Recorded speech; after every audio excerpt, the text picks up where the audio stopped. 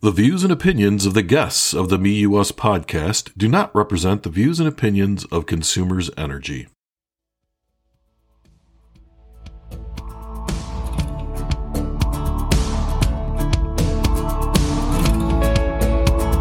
Hello, everyone, and welcome to Me You Us, a well-being podcast. It's another Well-Being Wednesday here at Consumers Energy, and I'm your host, Bill Krieger.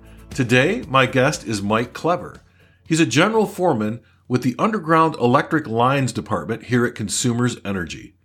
So, Mike, if you'd introduce yourself, we'll get the conversation started. Yeah, like you said, my name's Mike Clever with the newly formed Electric Underground Group. Previously, not too long ago, I was a line worker in charge in electric distribution. Started out in the company as a journeyman lineman, came from the Detroit area.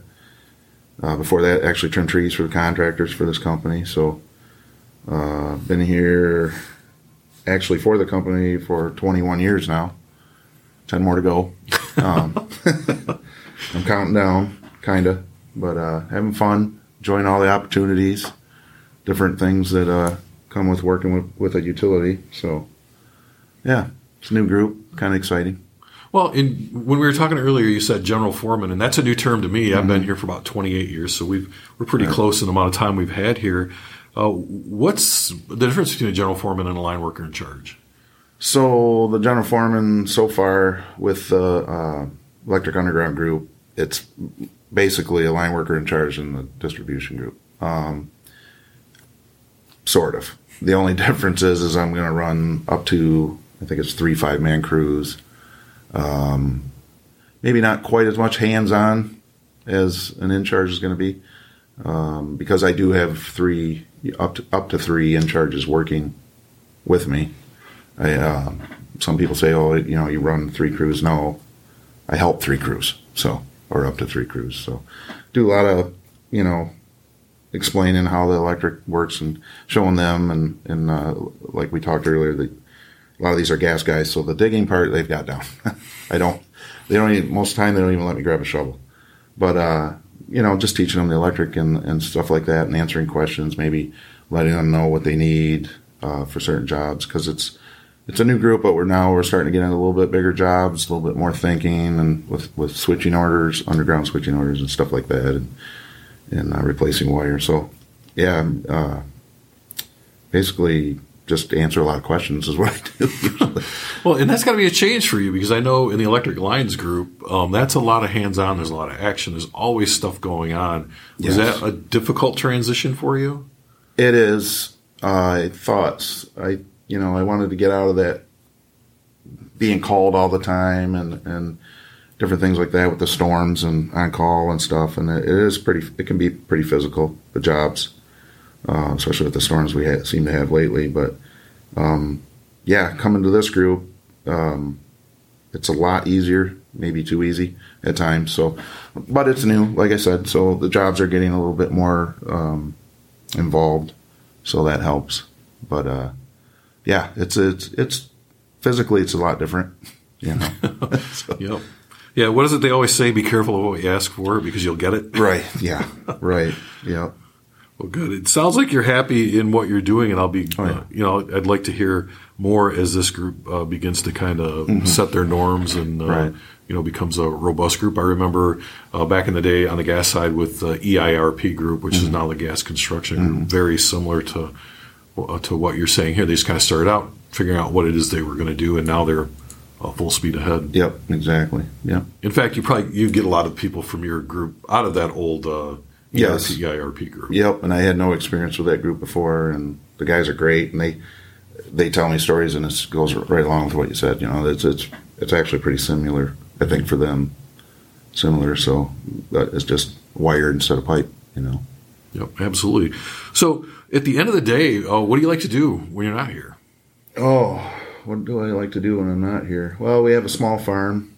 I don't know if I like working on that as much as I have to work on it, but no, I enjoy that. We've had horses in the past, still have one, the daughters, but we've got cows and things like that. And then we like to vacation a lot, like just camp and stuff. I'm Michigander at heart. I was raised in this state. I wasn't born here, but I was raised here, and I just love the state. And the wife kind of gets on me because she wants to go to the Grand Canyon and all that. I'm like, there's still places in Michigan I haven't seen, But no, we do a lot of camping, little hunting, little fishing, ATVs, snowmobiles, a lot of outdoors. I don't like to be inside, I'm not claustrophobic, but I just love to be outside. So being out in that fresh air. Mm-hmm. I'm from Michigan myself, born and raised here. I spent about 10 years away when I was in the military, but came right back as soon as I got out. And someone was complaining about the weather the other day, and I remember going camping on Memorial Day. This is probably 25 years ago. Mm-hmm. And I woke up and my tent was frozen shut. It rained a little bit, and then it was like 30 degrees. Yeah. And we packed everything up, got in the car, and went home. Mm-hmm. I did not need the great outdoors on that weekend, but I remember that happening. And I remember camping on Memorial Day when it's like 100 degrees. Yeah. So. Yeah, it seems like it's that way more now. Mm-hmm. But yeah, just 20 years ago, Memorial Day was always cold and rainy. But now you can get, look at this week. Oh, yeah. We're not even to Memorial Day yet, and it's already it's going to be 90 tomorrow, maybe almost today, but. Yeah, it's been absolutely beautiful. In fact, I actually got out in the yard and worked this weekend for the first time this season. So that was an exciting experience. So we are in the month of May, and we are coming up. As a matter of fact, when this podcast airs, we will be at the 2-year anniversary of the dam break here in Midland. So for the audience, you're not seeing us. We're in the Midland Service Center, a place I haven't been in a couple of years, so it's nice to be back here. But I remember when that happened, and, I was looking for people who had experienced that. And what I heard, Mike, was like you were one of the first people on the scene after the dam broke. And can you kind of walk me through that day and what happened, like leading up to responding to that? Yeah. So actually, I was there before it broke. I was on call for that weekend, and I don't know if you know how that works, but when you take on call on the weekend, Monday through Friday, you're off, except for your phone, they can call you. But so I was actually off, and I went into town. I live in Sanford, just outside of town, but it's considered Sanford, and to get something from the local hardware there. And we had some crews in there that were prepping for Sanford floods every spring. That's just a given. And in fact, in 2017, I thought was the worst one. We lost roads and all that. No dam failure, but so I was in town. The guys were prepping. They were at the sub there, right at the substation or at the dam. It always floods, so they were going to reroute to a temporary mobile sub outside of town, which it's kind of ironic because that's what they were going to build, a permanent one there, and they were starting. They had the pad down and everything. So, anyways. I stopped and was talking with the crews because they were waiting for dispatch to do something, and then I ended up going home, and I was in the workshop. There's air quotes. I know we're not on camera, so I call it a workshop. It's got 2 lazy boys and a TV and a beer fridge. But anyways, I'm sitting there, and over the TV came this alert that, and we had been getting alerts for I think 2 days before that of just possible flooding, should seek higher ground. Kind of an urgent message, but not real urgent. And then all of a sudden this message, I'm sitting there like a half hour after I left the guys I know there in town, this message comes across, dam failure imminent or something like that, and, seek higher ground immediately, evacuate, like everybody in Sanford. And I'm like, wow, I wonder if those guys realize, so they were actually there when it broke. I don't know if they've seen it, but I was at home when it broke. But I was trying to call them. I called dispatch, and I'm like, oh my gosh, because they were right there. Right. But luckily, the firemen that were there in town knew they got word that Wixom broke, and my friend who's actually working with me in this new electric underground group, we worked together for quite a while. I was calling him, and he, of course, couldn't answer, but he told me, he said by the time they got to the other side of town, the water had, and we're talking half a mile or more, the water was like almost to the grocery store, which is, the other side of town. It's high ground. You wouldn't think about, it's never flooded that high. Right. But yeah, they got out of town. He called me finally. I'm like, man, I didn't know if you guys got washed away or whatever, but then, so I got called in. So they call a storm. I got called in, and I actually didn't get to see town until 4 days after. Okay. So the water was complete. Yeah, it was completely down. And, but if it was 4 minutes or 4 days after, it still looked the same. I mean, it was, when I pulled up in my bucket truck because they wanted me to look at a pole that the wire was still down in the river, and they didn't know what they were going to do with it. And that was the second hardest feeling I ever had, when I seen that, because you pull up expecting to see this town, and I could see all the way across, like places I've never seen before in that spot. So it was pretty shocking. I mean, you go on storms when you're an electric group and see a lot of devastation, but when it's that magnitude and then it's your own town, we have 2 children, but our son actually passed away in 2012 of a rare disorder that we had fought. So anyways, that was the worst day of my life. So that, believe it or not, was probably the second worst day of my life. I couldn't believe it. I mean, I'll admit it, I broke down a little bit, but yeah. And then you see people that lost everything coming out, and they're more worried about other people that lost everything. And so that just, I don't know, just flipped a switch, and you just go and you help and you do what you can do, Well, people always amaze me because I have responded to emergencies in the past, and you're absolutely right. Like, you would expect people who have lost everything to really not be friendly or just to be upset, but most of the time they're like, how can I help my neighbor? Or how can I help you? I right. saw that a lot too. Did you see that when you were there? So one of the best examples I got of that, and it was, to me, it was probably seemed kind of small at the time to most people, but we actually, us, Claire, and Elma crews built a new line, a mile of line, in 2 days, 2.5 days, 3 days, something like that, because we lost the west side of the lake because of that, and the feed to that. So these people were out for, actually it was 4 days. And now that I remember. And anyways, Sanford Hardware is a staple of the community. The guy there is great. The owner, his family, all the employees. It's just, how the small right. town. You walk in, they know who you are. They usually know what you're looking for before you even right, know. And then they tell you how to use it or do it. You know what I mean? I mean, yeah. I learned most of my remodeling skills came from a hardware store, and I never worked at one. But yeah, so he lost everything. I mean, the store was just devastated, and he actually lived on the road that we were building that line on, and we're working, and I didn't lose we were 5 miles out of town, and so we didn't lose anything, and we're there working, and you feel guilty a little bit because we are getting paid. I mean, we're doing a job, but obviously there's more. I don't know if incentive's the right word, but there's kind of an urgency, and you can tell just everybody wanted to do their job the best they could do. And we're watching the owner and his workers drive by us with load after load of muddy, swamped, lawnmowers. And I remember one load was all ladders and tools and all the stuff that was in the store. And he's just going back and forth, hauling it all to his house apparently to sort through it, whatever. And after about the second day, he comes flying by on a SkyTrack. I don't know, they were lifting stuff with it or whatever.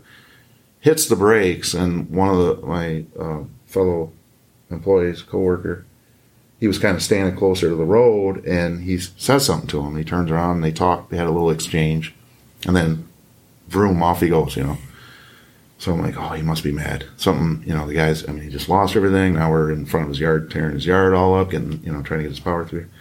So I went up and I said, what do you have to say? And he goes, he asked me if we needed anything. And I'm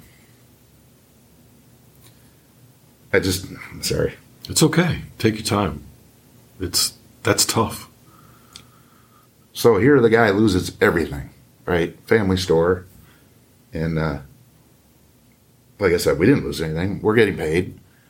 And he told him, he said, you need anything, I live right there. And you come down and you see me. So that was the beginning of it. I think there was a lot more examples. We had a tree service from Florida come up and turned into a boat rescuing company. Really? And he he told me his dad ran his company, the books, and he said, "Man, my dad's calling me every day, telling me, get back down here. We're going to lose this company." But he said, "I don't care." And he had specialized equipment for tree work that ended up. It just so happened somebody asked him, "Hey, you think you can get my boat with that?" And I ended up helping him for most of the summer. Mm-hmm. And he told me if their insurance wouldn't cover it, he can't tell them no. So he did a lot of stuff for free, and never even batted an eye.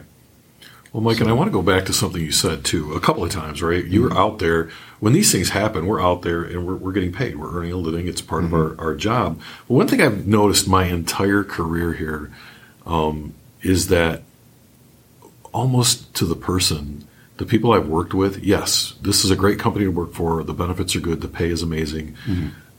But I haven't really talked to people who do that kind of work because of the pay. They do that kind of work because they really want to serve the customer. They want to help their communities out. And that's what I hear in your voice when we're talking about this. Like, you almost feel embarrassed that you're collecting a paycheck for doing what you do. Right. And, I enjoyed that job. But when things like that happen, you don't say that. You don't really, you don't want to think that, right? I enjoy fixing other people's hardships or disasters, or it doesn't seem right to say that, but I think it's when you have the good days and all that, you enjoy it then, and that just helps you for when the bad days come, or when the hardships or the harder jobs or the storms or whatever, So, yeah. That was a pretty amazing is I think the only word I can think of, time. Because you get to do what you're really good at, you really get tested, but you also know that at the end of the day, you're helping people. And this is one of the few places as well that you get to almost see the instant result of what you do. When you talk about putting in 2 miles of line in a very short period of time, I mean, can you kind of talk the audience through what that's like? Because usually that's a longer job, right? We usually have a little bit more time to get that kind of stuff done. Yeah. So you obviously have engineering needs time to draw up the job, and then, they got to go out, or somebody goes out and gets the right of ways. And because there was a existing line, actually 2 different existing lines coming from the north and the south. This was a north-south road, but they didn't meet, and they were, smaller pole, smaller wire. They weren't going to handle the load and all that. So, and it was off the road further. So the whole idea was they were going to, before this dam failure, their plan was just to build a new 3-phase line right next to the road, which required taking out a lot of big trees, getting, right away, the changes of right away, I guess. I don't understand quite that aspect of the job, but a lot of planning goes into that. And I think when the dams failed, they had the stakes in the ground and the misdigs done and all that, and the trees marked. But that was it. And so next thing you know, we're trying to get every tree crew, that the company can afford, because there was other damage, right? I mean, Wixom failed, and plus it's May, so storm season. I mean, when we weren't doing things to get that going, we were working storms, But that was pretty intense. We had every available tree crew out there, and we had our crews. I mean, our crews were out there doing what they had to do. I mean, do we normally trim trees on a daily basis? Maybe light trimming, but we had to get this done. And the thing that amazes me is how well it went, from just getting it just, I don't want to jinx other jobs, but nothing could go wrong at that time. It was weird. Like, if we needed something, we got it. There was just always a solution to every little thing that came up. And I think a lot of that is because, like I said, when something like that happens, everybody wants to do their best and give their best. So yeah, it was pretty amazing. Well, as we're sitting here today, today is actually Consumers Energy's Memorial Day, where we honor our fallen coworkers. But I can't help but think we did all of that work, and we did it safely. Yes. I don't think anybody was injured. There was no fatality. I mean, it was like clockwork. You guys just, not only did you do what you had to do, but you did it safely. So I think if you, and we've been here long enough, so safety has been a big thing with this company and the union. And the one thing you hear from both sides is it's usually complacency, or it's the everyday humdrum of the job. That's what gets you, right? And so when something like this happens, everybody is just focused. It's I don't know. That's hard to explain. You wish you could work like that every day, but I think you would have to retire a lot sooner. It would probably wear you out. Yeah, it might wear out a little faster, but. That was because we all talked about that. A few of us talked about that. It's like, why is this? Why are we building a mile of line, 3-phase line in 4 days? And we're lucky if we can do it in a year. From day one of planning, and there's always all these problems. It's just everybody's so focused. Everybody's on the same page. There's no drama. There's we got a job to do. Let's do it. And maybe some of it is because you do feel, like you said, embarrassed or whatever, that we didn't lose anything. We're here making money or whatever, and you just want to get it done and get out of there. And a lot of it too, like for employees or even the people that are affected, the quicker you can get it fixed, you think, the quicker it's going to be out of your memory, which that's not true. But it's just that feeling, you just want to get it done and get it over with. Right. But I don't know, you were just so aware, every day, focused. We did our everyday thing, our tailboards, everything was a little more serious, and we just, that was the amazing part, is to hear that there was no injuries that I know of, and obviously no fatalities, even in the dam failure, and I'm pretty proud of that, Well, something to be proud of. I got to ask, what was it like to go home at night after working however many hours on that? I mean, that's your sole focus. And now you're going to go home and try and eat something, maybe try and go to bed. What was that like to go home at night? For me or my wife? So let's talk about both of those, Mike, because I think there's an important discussion to be had here. Right. At first, when we were, trying to get everybody back on, when it came to work, I could turn it off pretty good. It was more of a recovery kind of thing, because you're sore, and I can't just run home and go to bed. Mm-hmm. So you would eat a little bit, which isn't the best thing to do, but because you should get to bed and all that. But I would go home and just sit for 20 minutes, half hour, maybe turn on the news, because we had a lot of things going on at that time. It was kind of busy. Yeah, everything can't happen at once, but. Normally I could turn it off. I had to kind of detune a little bit, kind of recover.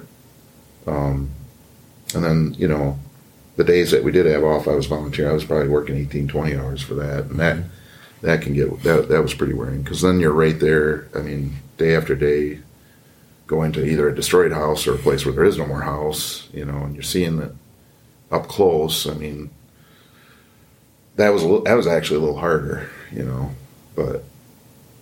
Yeah, for the wife, that I don't want to speak for her, but I'm sure she went through all of it too. Yeah, because you got to have a release, right? So she heard about everything I went through, and she could probably go out there and build that same line in 3 days. Yeah, she could probably do it in 3 days, but maybe rescue 4 boats a day instead of 2 or 3. But right, yeah. It's good to have somebody at home, though, that, I've been doing this for almost 25 years now, but so she's kind of used to it, but I think that's what helped me a lot, is to have somebody to talk to, and so it was actually when the last job that we had, a month later or whatever, that had something to do with that failure. It was like I could breathe after that, like I could take a breath and just, you know what I mean? It just, something that big, you just kind of, I don't know, that's all I got up, I worked, I went to bed, I got up, I worked. That's all you're thinking about that whole time. And then when it was done, it was like, wow, what did we just do? And that brings up another thought that I have. So, I, as you know, or may not know, I'm a veteran. I spent 21 years in the military. I did a combat tour, and my whole time in leadership here, I would always tell my folks, hey, what you do here and what I did in the military were different jobs, but they had a common enemy. Yeah. And that was complacency and injury and death. And all those things can happen if we don't do our jobs right, whether you're in combat or whether you're doing line work. And I think that what a lot of people saw with this dam break was very similar to what we saw in combat. And for me, I was fine. Like the whole time I was doing it, I was doing it, right? I'm in the middle of it. But when I came home and I was able to actually take that breath, which felt great, the next thing was I started dealing with what you had been through. Exactly. Did you experience that? Yeah. Yeah. And every time I drive through town, I experience it. I mean, it's right. It's still there, right? So, but yeah, you do, and you need somebody to talk to, or a vent of somehow, of something. I mean, something to, I don't know. It's hard. It's hard to explain, but you definitely can't deal with it on your own. Right. There's no way. Well, and it's nice that you have someone at home that you can talk to. I had a very similar situation. My wife is a good sounding board. We're good for each other when it comes to those sorts of things. Yeah. Another question I have for you, kind of on a different level, is the hardware store open again? Like, did he go back? What happened with him? So he opened. They rebuilt toward the. So he actually owned. If you imagine a small town, it wasn't a really big small town, but how you get the old main street with all the buildings attached and all that. He owned kind of a strip of those, and the main part of the hardware was in the middle, and that had to be demoed. And so they built a new one, and they had the grand opening last year, and we went, of course, at a celebration and everything. And but yeah, he's right back at it. Like I wouldn't say like nothing happened, but they're a good example of what that town is. What they went through and how they came out of it. So, because there's not a lot in that town really to begin with, or there wasn't, and now there's even less. So yeah, but he's back open, right back at it, like nothing's changed. Same people in there, and just a newer. It is a nice store. It's a hard way to have to rebuild your store, but they're great. So. That's good to hear. Yeah. The other question I have is, did this change your perspective on anything? I know that it's very easy to sit at home and we're comfortable and we have all of our stuff, whatever our stuff is, or we do the things that we enjoy doing. And, to go through that day after day and see people who now do not have that, did that change how you looked at things? Yeah. So it did. I mean, like I said, we've been through tragedy before, but, on this level, it just, things can change fast, and that was a big learning experience for me. How that community can go from this nice, close, tight knit community, and in a blink of an eye, be totally devastated like that. But then to see them all come together, because obviously with the political climate and the COVID at the time, there was, everybody, when this happened, everybody was an American, was a Sanford resident, was a human being. That's it. That was all it was. Didn't matter what your political or religious beliefs were. You needed help, you got it. And it just, the resiliency of humans, that really, it gave me hope, because with the things going on before that and some of it after, it can be kind of wearing on you, and things that are going on in public and stuff. And to see that kind of restores your faith in humanity a little bit. Yeah. So let's watch people put their feelings and thoughts and everything else aside and just help one another. That's got to be an incredible thing to witness. Mm-hmm. Yes, it is. I mean, you hate to have to go through that, but right.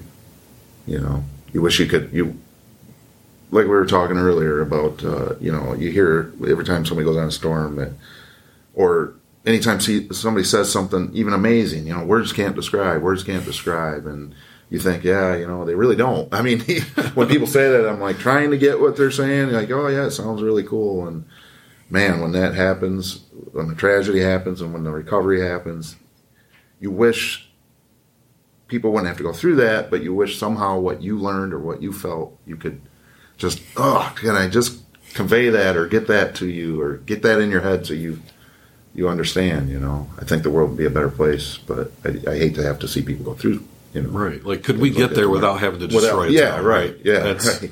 Yeah.